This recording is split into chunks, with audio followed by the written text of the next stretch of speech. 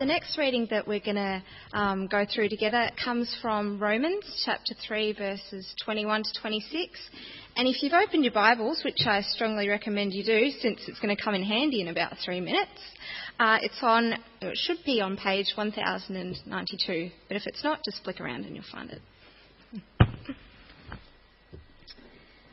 But now, a righteousness from God apart from law has been made known, to which the law and the prophets testify. This righteousness from God comes through faith in Jesus Christ to all who believe. There is no difference, for all have sinned and fallen short of the glory of God, and are justified freely by his grace through the redemption that came by Christ Jesus. God presented him as a sacrifice of atonement through faith in his blood.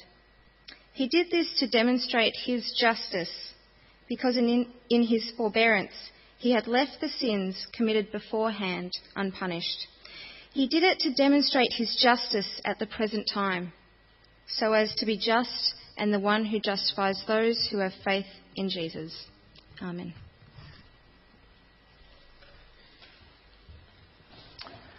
Well, friends, grab an outline if you haven't yet. That will come in handy tonight. And turn around, welcome each other. I'm going to get set up and I'll call you back in a moment.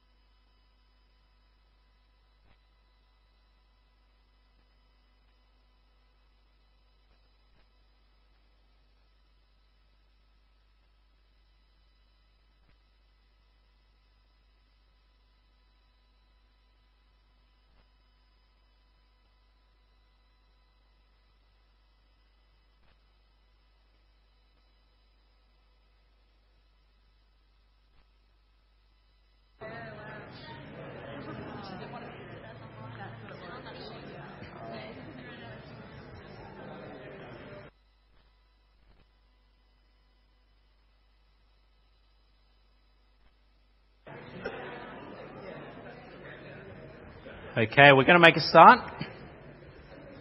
Well, let me introduce myself. My name's John. For those who are visiting us tonight, warm welcome to you. Please hang around afterwards. Love to catch up with you afterwards. But let's pray. Very important topic. We depend on God to understand this properly. So let's pray.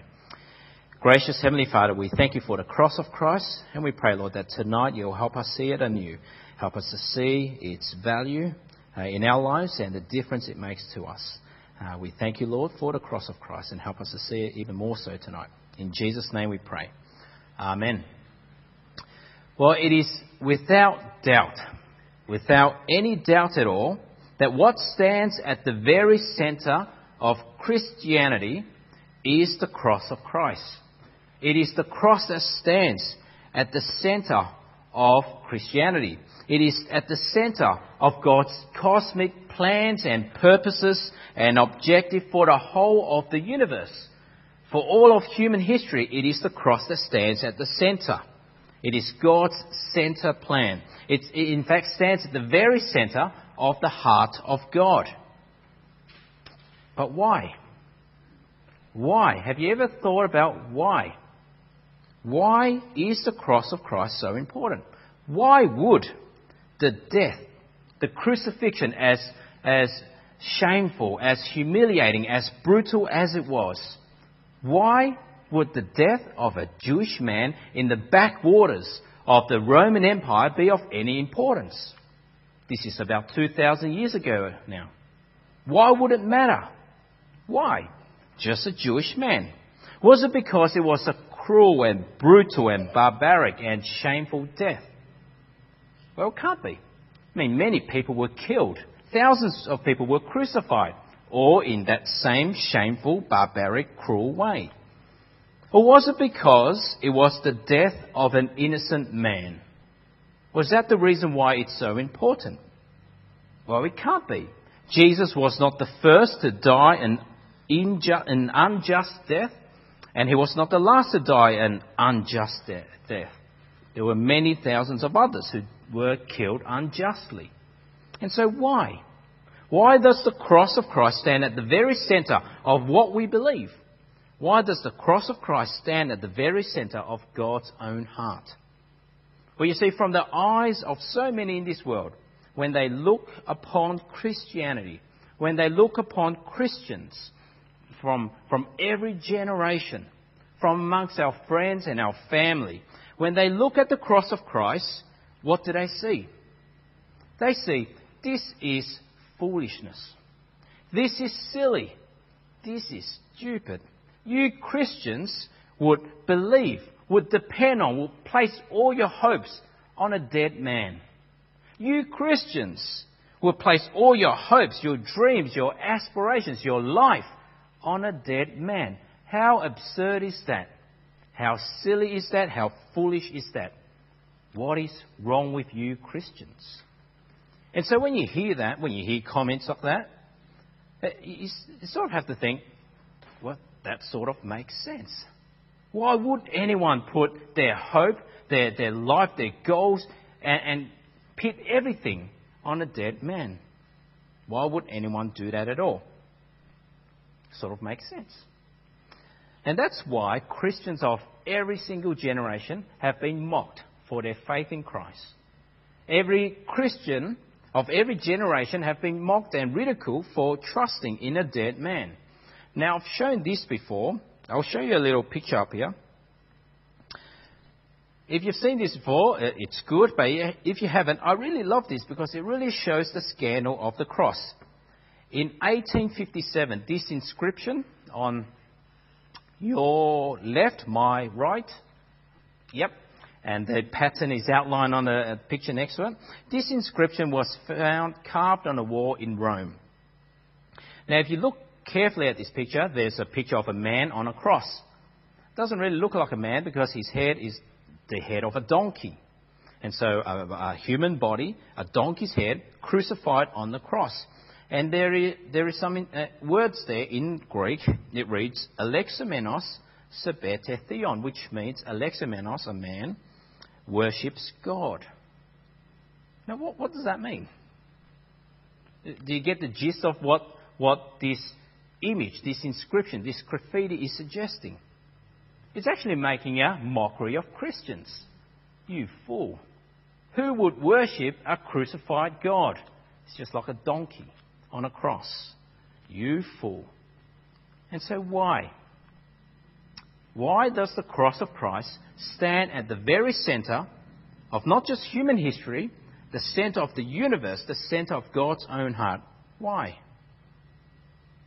Well, this is the very question we'll be looking at today as we come now to the 8th week in our 10-week series.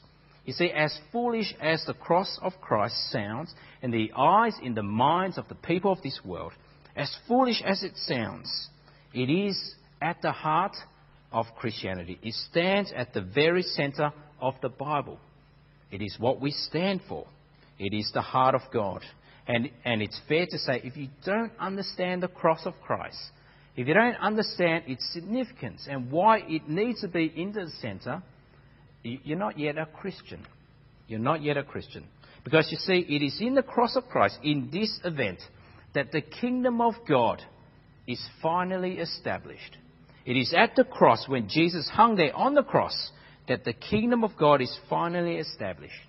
Now remember how we've been tracing through the theme of the kingdom of God throughout the Bible. We've been working through that. We're up to our 8th week. And the kingdom of God, we're thinking about God's people in God's place under God's rule. Remember that? We've been hearing that each week. Well, we'll recap quickly now just to see where we've come from and where we are today. And so, looking at this, first week we started with creation. Remember that?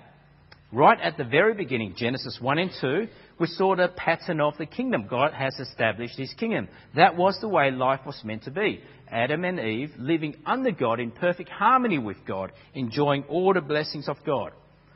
And so that was the pattern of the kingdom. And very quickly, by chapter 3, we see the perished kingdom, the fall, humanity in rebellion against God. And then into the corruption, the mess of this world, God speaks. And he speaks his promises to one man, Abraham. He speaks his promises to him, and there we get a glimpse of what God promises will happen with his kingdom. And then by the time of Exodus, Moses led them out of slavery towards the promised land. Took them a while. On the way, they got the law by which they were to live. And when they reached the land, after several hundred years, they had kings to rule over them. And during that time, it was the partial kingdom. That is, it seems like God's kingdom was on earth. They enjoyed the blessings of God. God's people in God's place, in Israel, under God's rule. They had kings to rule over them. They had the law to live by. It was the partial kingdom. But then, not so long after that, we had prophets.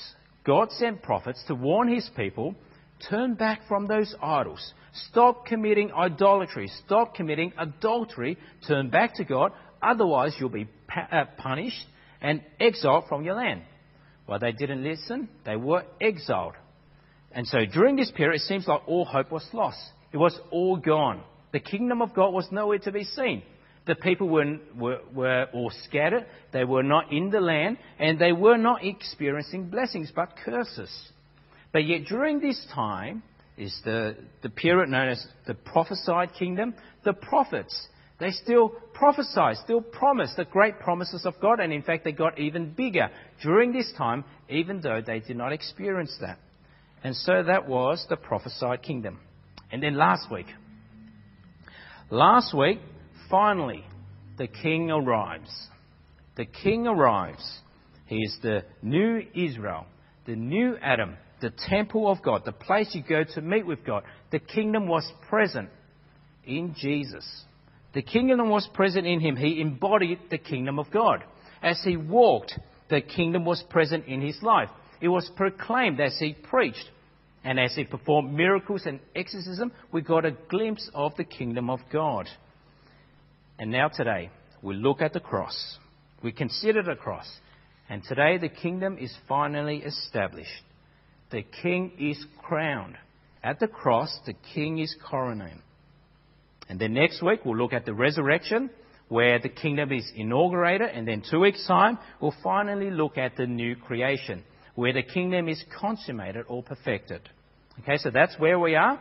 Today, we're looking at the cross, the center point, the focal point. Now, the passage we'll be looking at today, in many sense, can be called, as Don Carson, the great theologian, he calls it this, the few verses we'll be looking at today can be called the center of the whole Bible. So I'd like to ask you now to turn to Romans chapter 3.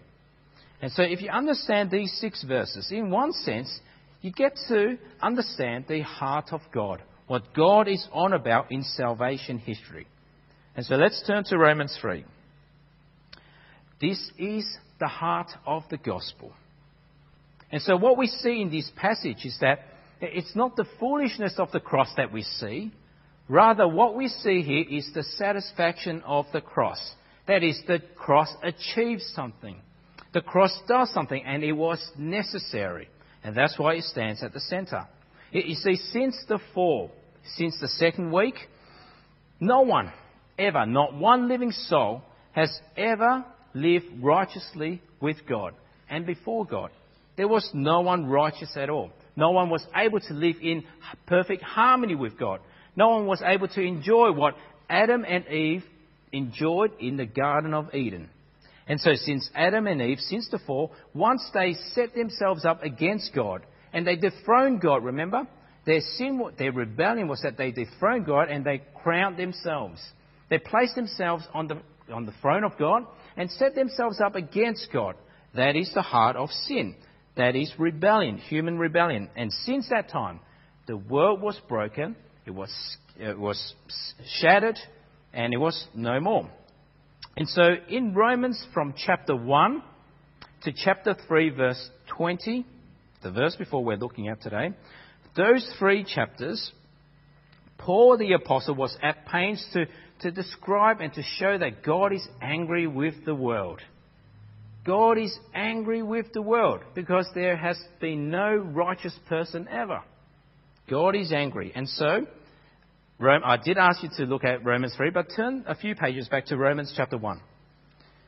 Romans chapter 1, verse 18. And we read this. The wrath of God is being revealed from heaven against all the godlessness and wickedness of men who suppress the truth by their wickedness.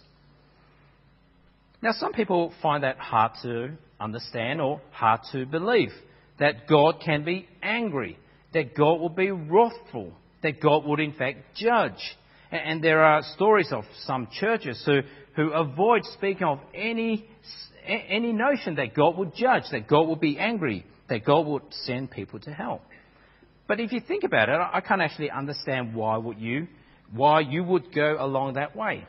I mean, if God is in fact good and just, then being angry with evil and wickedness is a good thing. It's a right thing. It's the just thing. Now, some of you will know that I have 3 kids, Yvonne and myself. We have 3 kids, and when you have kids, they push your buttons. They test you a lot. They test your patience. They test all sorts of things in your character. And there have been times, it might be hard to believe, but there have been times that I've been angry with my kids, my own 3 kids. I won't say which one, but anyway, I have been angry. Often they're not justified, but sometimes they are. But you see, as a parent, and as one given the responsibility to look after them, to love them, to care for them, in a sense, I have a right to be angry when one of them usurps my authority as their father. When one of them usurps Yvonne's authority as their mother. If they say, I don't want you, I don't care for you, I want to leave. If they were to say that, I would be right to be angry, don't you think? And so how much more so would it be with God? And so God is angry. The wrath of God is being revealed against all people. And Paul goes on to say, it doesn't actually matter whether you're a Jew, a Jewish person with the law. Doesn't matter if you're a Gentile who aren't given the law, but you have the law written on your heart. And so no matter whether you're a Jew or Gentile, it's the same playing field. By whatever standard you have, you all fail. You all fail. By your conscience, by the law, you all fail. And so by chapter 3, verses 10 to 12, have a look at that. Chapter 3, verses 10 to 12, Paul concludes, this is the predicament of all humanity. There is no one righteous, not even one. There is no one who understands. There is no one who seeks God. All have turned away. I mean, that is sad to hear, isn't it? It is sad, but it's true. You see, since the fall, there has been no righteous person at all. There has been no one with the resources within them to live the righteous life that God demands. No one. Over thousands of years or however long, billions of people, not one righteous person. Abraham, as great as he was the man of faith. He was a failure too, not the perfect man. Moses, as great as a leader he was. Great man, not a perfect man. King David, the greatest king over Israel. Great king, great leader. Not your perfect man. All have failed. There is no one righteous. And now we come to the heart of the gospel. Chapter 3, verse 21. You see, here everything changes. The first 2 words are extremely important. Chapter 3, verse 21. But now in salvation history, but now in redemptive history, but now in God's purposes, but now in the cross of Christ, there now comes a new state of affairs. There is now another way to be righteous. There is now another way where you can be found as righteous. And it does not depend on people. It does not depend on our own resources, but this righteousness comes from God. It is apart from the law. That is, it's apart from obeying the law, living the moral life. Have a look at chapter 3, verse 21. But now, everything has changed. A righteousness from God, apart from law, has been made known, to which the law and the prophets testify. You see, this is not new. The people throughout the Old Testament, they should have been expecting this. Our first reading in Isaiah, it was expecting this. You see, there is now no way to be righteous. There was never any other way to be righteous apart from God's way. And so what that means is that there is no living person, no living soul that can ever claim to God.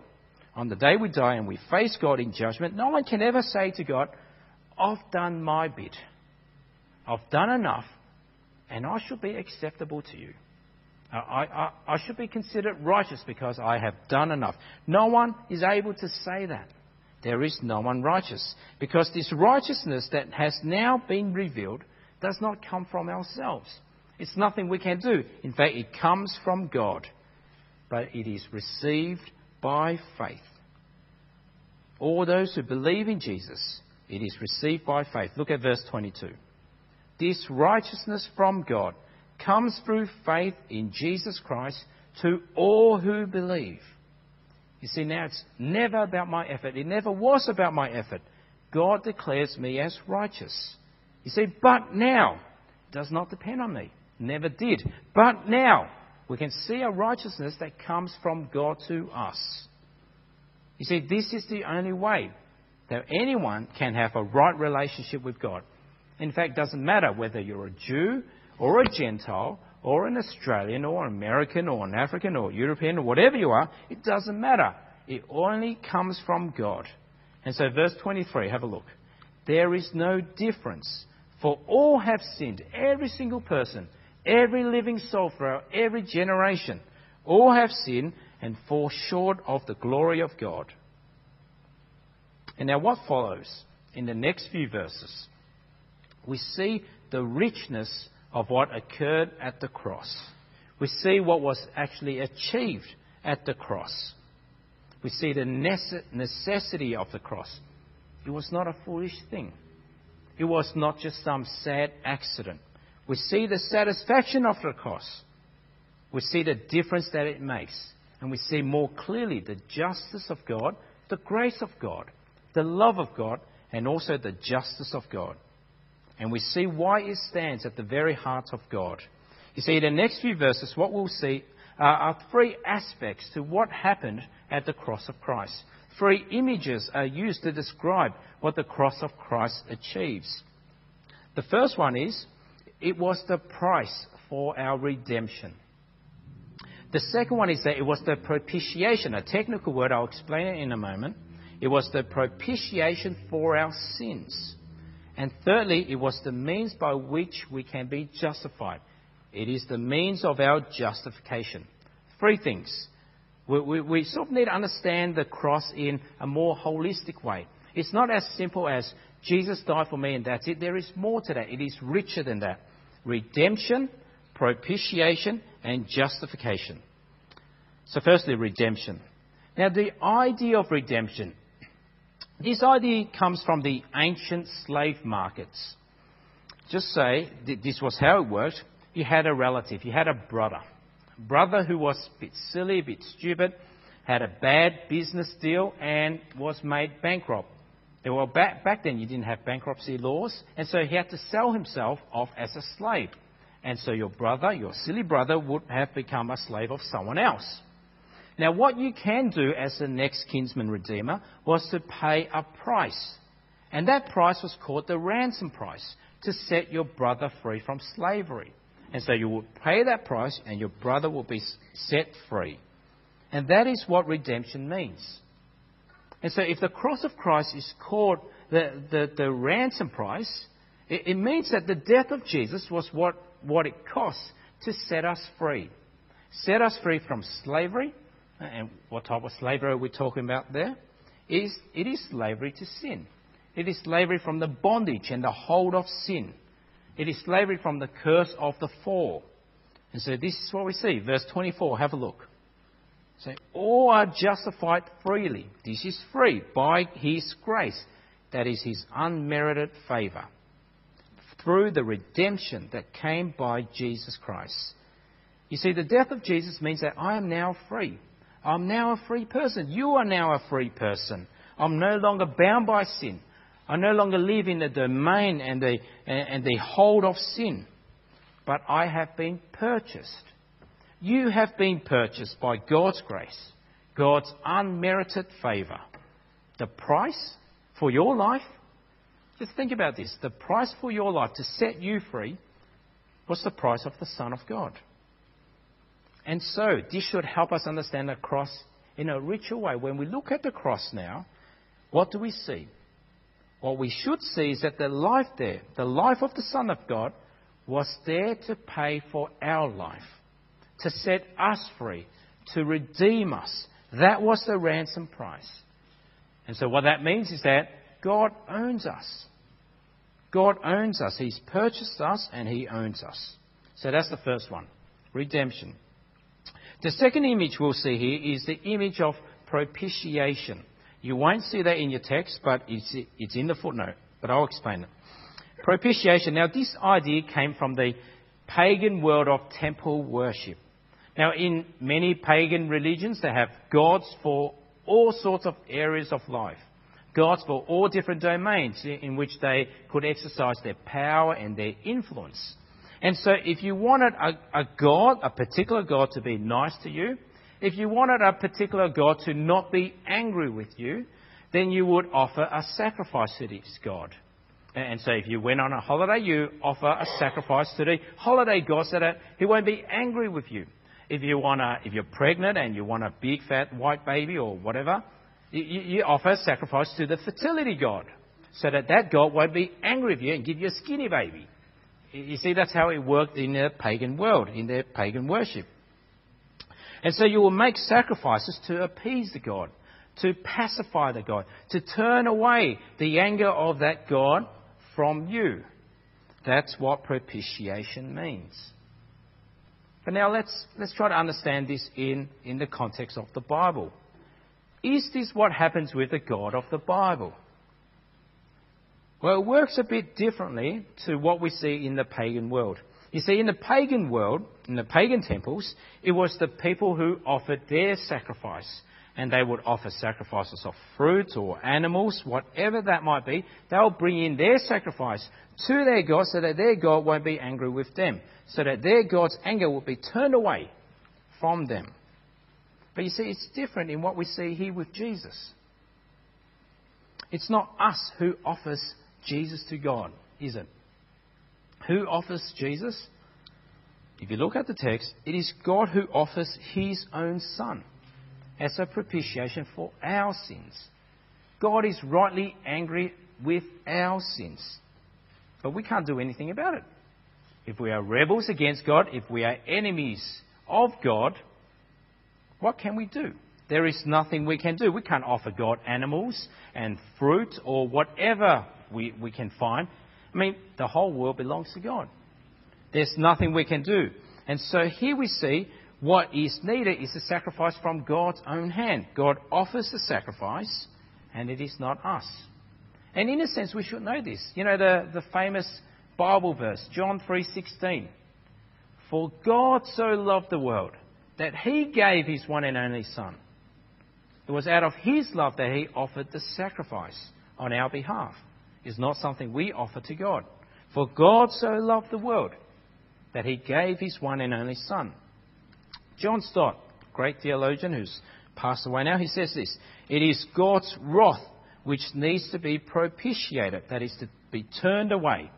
And it is God's love which did the propitiating. It is out of God's own initiative that this sacrifice was offered. And John Stott, he goes on to say, God does not love us because Christ died for us. Now what that is saying, that first bit is, it wasn't like Jesus had in His own mind to do something on His own accord. He knows that God is going to judge us, and so He steps in the middle and He says, God, judge me, punish me instead. It did not happen that way. You see, Jesus worked always in accordance with the will of God. He did what God told him to do. And so rather how we should see it is, God does not love us because Christ died for us. Christ died for us because God loves us. Do you see that distinction? Christ died for us because God loves us. For God so loved the world that he sent his one and only Son. And so God offers the sacrifice to turn away his anger towards us upon his very own Son. And so have a look at verse 25. God presented him, that is Jesus Christ, as a sacrifice of atonement. Look in your footnote and you'll see the word propitiation. God presented him as a propitiation through faith in his blood. And so when you look at the cross now, what do we see? It should give us a deeper richness to what we see with the cross of Christ. Well, what we should see is that the life there, the life that was hanging on the cross, the very Son of God, was the life that bore all of God's anger on our behalf. All of God's anger that was meant to be directed towards us has been turned and placed on Jesus. That is propitiation. Of course, we must ask, why would God do such a thing? Why would God do such a thing with his very own beloved Son? Well, of course, we already know it was out of love that God did that. For God so loved the world that he sent his one and only Son. But it was also demanded by God's own justice. And so the final image we see in these verses is the image of justice and justification. So we're moving away from the slave market idea of redemption, and we've moved to the temple idea of propitiation. Now we come into the courtroom of justification. 3 different images that gives us a fuller image of what happened at the cross of Christ. Now, to be justified, to be righteous, to righteousness, they all have the same Greek root word. One's a vowel, one's a noun. We don't have that flexibility in English. But to be justified means to be declared righteous, to be declared innocent, to be declared without guilt before God. But you see, how can that be possible? If you are guilty, if I am guilty, how is it at all possible that God can declare us as righteous? How is that possible? You see, if we are sinners and we've done wicked and evil, it would be unjust for God to just overlook it. It would be unjust for God to say to us, I see that you've sinned. I've seen how you've punched your brother or sister. I've seen how you've cheated. I've seen how you've done those wicked and evil things. And for God to say, oh, just don't worry about it. Go have a shower and it'll be all fine. That will be gross injustice. A display of gross injustice. You see, if God turned a blind eye to all that we've done and said, it's okay, that will be unjust. Instead, what has God done? We see, for God to remain just, all sin, all our sins, all the sins of every single person living in this world from every generation, they all must be punished. They all must be dealt with. And that's exactly what God has done in his Son. His Son is not only the ransom price, our redemption. His Son is not only the propitiation for our sins, the sacrifice, but his Son is also the one who bears the punishment of God on our behalf. And so we read verse 25, the second part, to 26. This is why God did it this way. It was the only way God could do it. He did this, verse 25, to demonstrate his justice, because in his forbearance he had left the sins committed beforehand unpunished. Now that's worth elaborating a bit more. What that is saying there is that the sins of all those in the Old Testament, the sins of the Old Testament faithful, like Abraham and Moses and David, the sins of those people, well, in a sense, God, in his forbearance, he kept those sins unpunished. And then when Jesus came along, when Jesus died on the cross, it was smack bang. All those sins were laid upon him. And so in one sense, you can say the Old Testament people, all those faithful of the old, They were saved by the cross of Christ, the same way we are. And so we read on. He did it to demonstrate his justice at the present time, so as to be just, and the one who justifies those who have faith in Jesus. And so we're in the courtroom. God can justify us because our sins are dealt with. God can declare to us, you are righteous. You are innocent because there is one who bore your guilt. There is one who bore your sin. There is one who bore your punishment. You are righteous. And so you see here from these few verses, the cross was absolutely necessary. Not only necessary, it was the only way for anyone to be saved. And so when we look at it, when we believe it, we can see there is redemption, there is propitiation for our sins, and there is justification. That is the cross of Christ. And so when you think about these verses, far from being a pathetic, foolish, sad event in human history, an insignificant event, the death, the crucifixion of a Jewish man in the backwaters of the Roman Empire. Far from that, what we see here, the cross of Christ was glorious. We see the glory of the cross of Christ. You see, it is in this event that God brings about all his glorious purposes. It is in this event that God brings about his salvation plan, which he had right at the very beginning. It is in this event in which God reverses the curse of sin and death